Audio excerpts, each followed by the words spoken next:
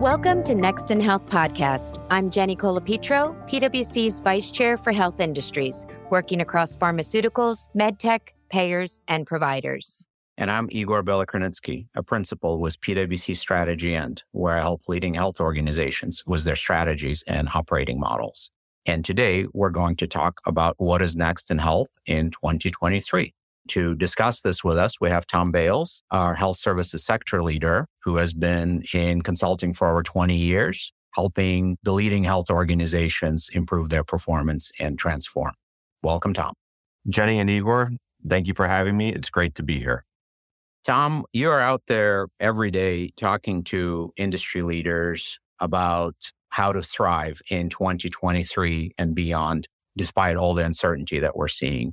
And we're hoping that you will have a similar conversation with us and help us see what's next. So maybe just to set the stage at first, would you tell us what you see as the biggest issues that are impacting healthcare in 2023? Happy to. But I think before we address that, we have to think a little bit about what's coming into 2023 and coming off of 2022 and where we are.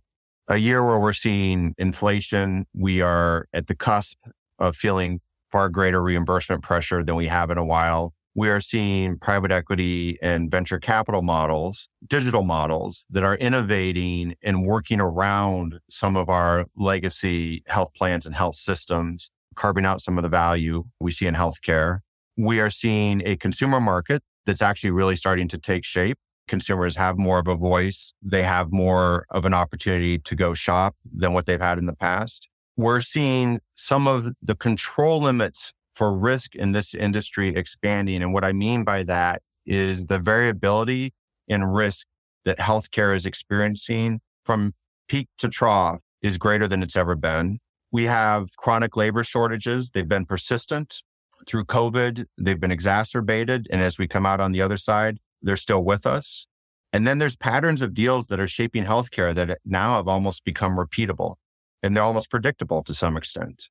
Through these issues that have impacted us in 2022, we see the issues of 2023. And those issues being confronting affordability, the digital healthcare agenda, really incorporating digital into our whole business, not just functional. We see customer, consumer, member, patient attraction and retention, moving far further upstream. And how do we create brand loyalty with our members, patients, consumers, et cetera? Rethinking risk in different ways, that it's no longer just the classic view of risk in healthcare, but actual full-on business risk. And then solving for clinical workforce and productivity. Everybody is very familiar with that. The question is, what do we really do about it? And then lastly, delivering deals value. During uncertain times, organizations have a number of different strategic postures to adopt. They can proceed as if it's business as usual. They can batten down the hatches and try to ride out the storm and postpone any big moves. Or they can lean in and be disruptive. Can you share a little bit about where you see companies going and any advice to our listeners on a particular position to take? So this is the crux of the question, Jenny, and I love the way you even asked that. So where do we see health plans and health systems going? And I think what we're trying to say here is we see organizations that as a sector are making moves for resilience, are making moves for recession readiness, are quote unquote weathering the storm. But that's not really the end game. The end game here is we have to do much more than just weather the storm.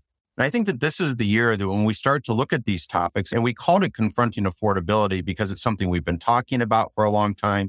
And we know that many of our clients, that when they start to look at their costs, as an example, there's probably things that they can do that are going to get them to their sort of 10% cost reduction for the year, may get them a little bit back into the black. But they're going to be confronting a picture of the future here that is vastly different. In 5 to 6 years, they're feeling competitive pressures, whether that be from physician aggregators, that be from much larger scale health organizations than we've ever seen in the history of the US, outside of the government, coming together that are going to force them to say, I can't just keep making incremental changes year to year. I have to look forward and say, what does 5 years from now look like? And how is it that I take action around convergence of technology, take action around how do I intersect with retail, take action around how do I think about my consumer, and start to think about what will my value creating advantages in the future look like that are different than where I've been for the last 30 years.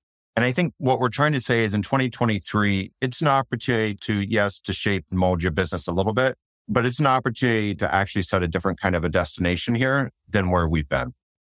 Tom, that's really helpful. And as I think about navigating through this year and kind of looking at the different instruments, the 6 that you've told us, affordability, digitization, customer risk, workforce, and deals, what do they all have in common? Why is it about these 6 items? These 6 items, in and of themselves, you look at them and they're chronic issues. They're issues that we have been, as an industry, trying to address the challenges of for a period of time. What we see that's going on around them, though, is we see different stakeholders, different legacy incumbents attacking them at different paces. And depending on which market you're in, or whether or not you're a small health plan that's in a region, or you're a national, or you're a health system, or you're a physician practice, you are feeling the pace of change around these issues differently.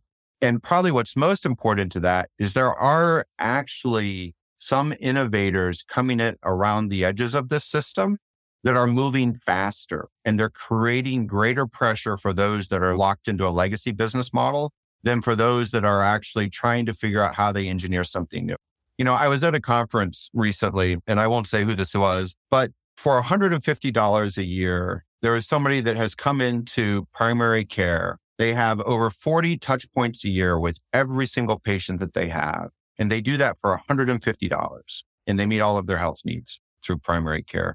Well, when you start to set that kind of a threshold, that's an example of a complete rethinking of what is an engagement model, what does delivery of primary care look like, and how do you bring together differences in digital channels versus on-site care, that it sets a different threshold. And that's the kind of a future that we need to be looking at, grounded in what is really a chronic issue that we've been facing for a lot of years now. Love that example. And some of these items that you're describing, we have touched on in previous episodes of the podcast. We've talked about, for example, some of the workforce shortages and how those might be addressed more systemically. And I'm wondering if you would say a bit more about how to solve for greater affordability and the role that digital could play in that, sort of continuing in this example that you started with. Absolutely. So affordability fundamentally, and confronting affordability fundamentally, has to be around disrupting costs. And in healthcare, we talk about the administrative costs and we talk about the medical costs. Well, the reality is also we live in a world today where those 2 things are coming together very quickly. It's not just value-based payments or value-based care, it's value-based collaboration. We have to, as incumbents, think about reshaping and re-engineering our financial and business models. And if we don't, competitors and or startups or entrants that come from outside of healthcare are likely to beat us to this. We have to look at things very practically. We have far better insights on our workforce than what we have in the past. What can we do to simply help them in their work, make life easier for them? Where are their pain points? Automation abounds today, and yet I will tell you, when you talk to the vast majority of our clients, there's a scarcity of automation that actually improves the life of the employee itself or themselves. Sourcing and partnerships. It is very clear that health is an ecosystem. It's an ecosystem where there are massive dependencies. If we didn't learn that during COVID, I'm not sure what else we learned. But we have to have strategies and we have to have approaches that leverage the best of what our U.S. and even global healthcare system have and can bring in at lower costs, faster capabilities, greater innovation that will address affordability and drive towards value. Thanks, Tom. Appreciate the double click on those 2 areas. I think that's really helpful. And I know we've double clicked on a couple other areas in previous episodes, and we'll continue to drill down into the others that you've mentioned. But you've mentioned several times now that most health organizations are not doing enough about these 6 issues. They're taking more of an incremental approach. But for you, what would it mean to do enough to make a big difference? Yeah. So, and I want to start off this with acknowledging that it's really easy to say, hey, let's do something big transformation in 5 years. Meanwhile, I've got beds to fill, claims to process, right? Members to enroll. And I understand that. I think part of what we're saying is Every single investment that an organization makes is an opportunity to not just deliver against an investment to bring the latest technology, but it's an opportunity to piece those together in a way that by the time you chain together 5, 6, 7 of them, you've actually landed in a different place than just the most recent implementation of a technology or the most recent workforce upskilling effort.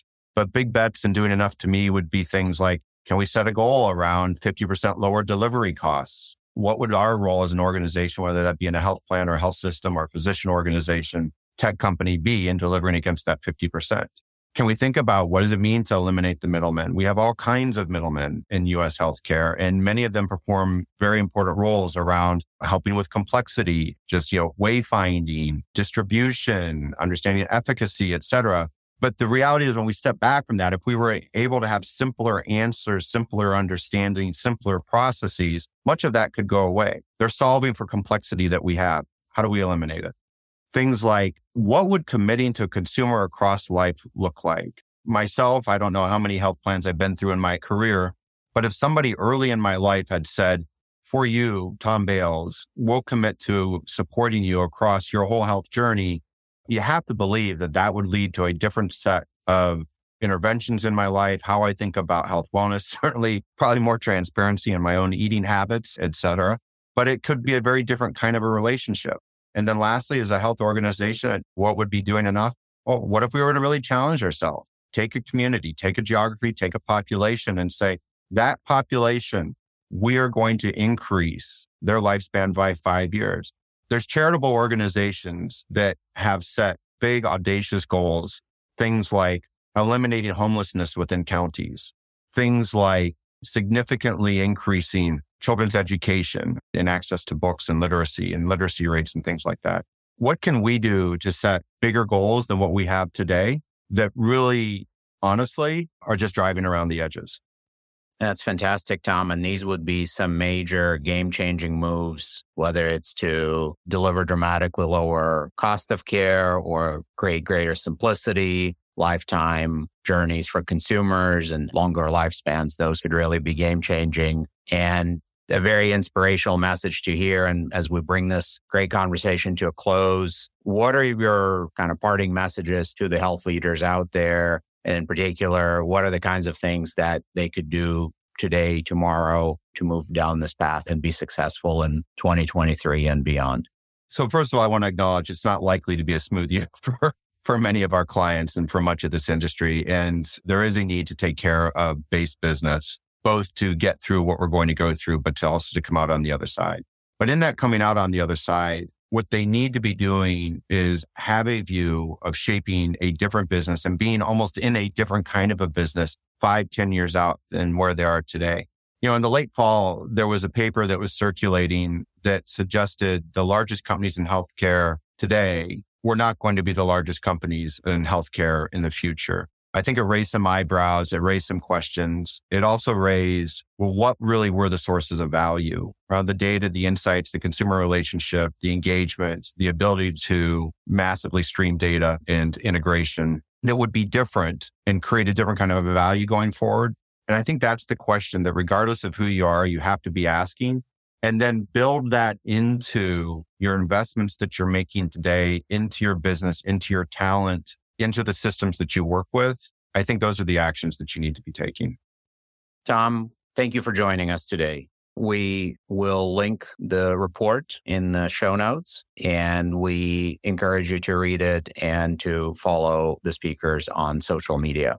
For more on these topics and other health industry insights driven by policy, innovation, and care delivery changes, please subscribe to our podcast at pwc.com/US/Next in Health Podcast, all one word. Until next time, this has been Next in Health.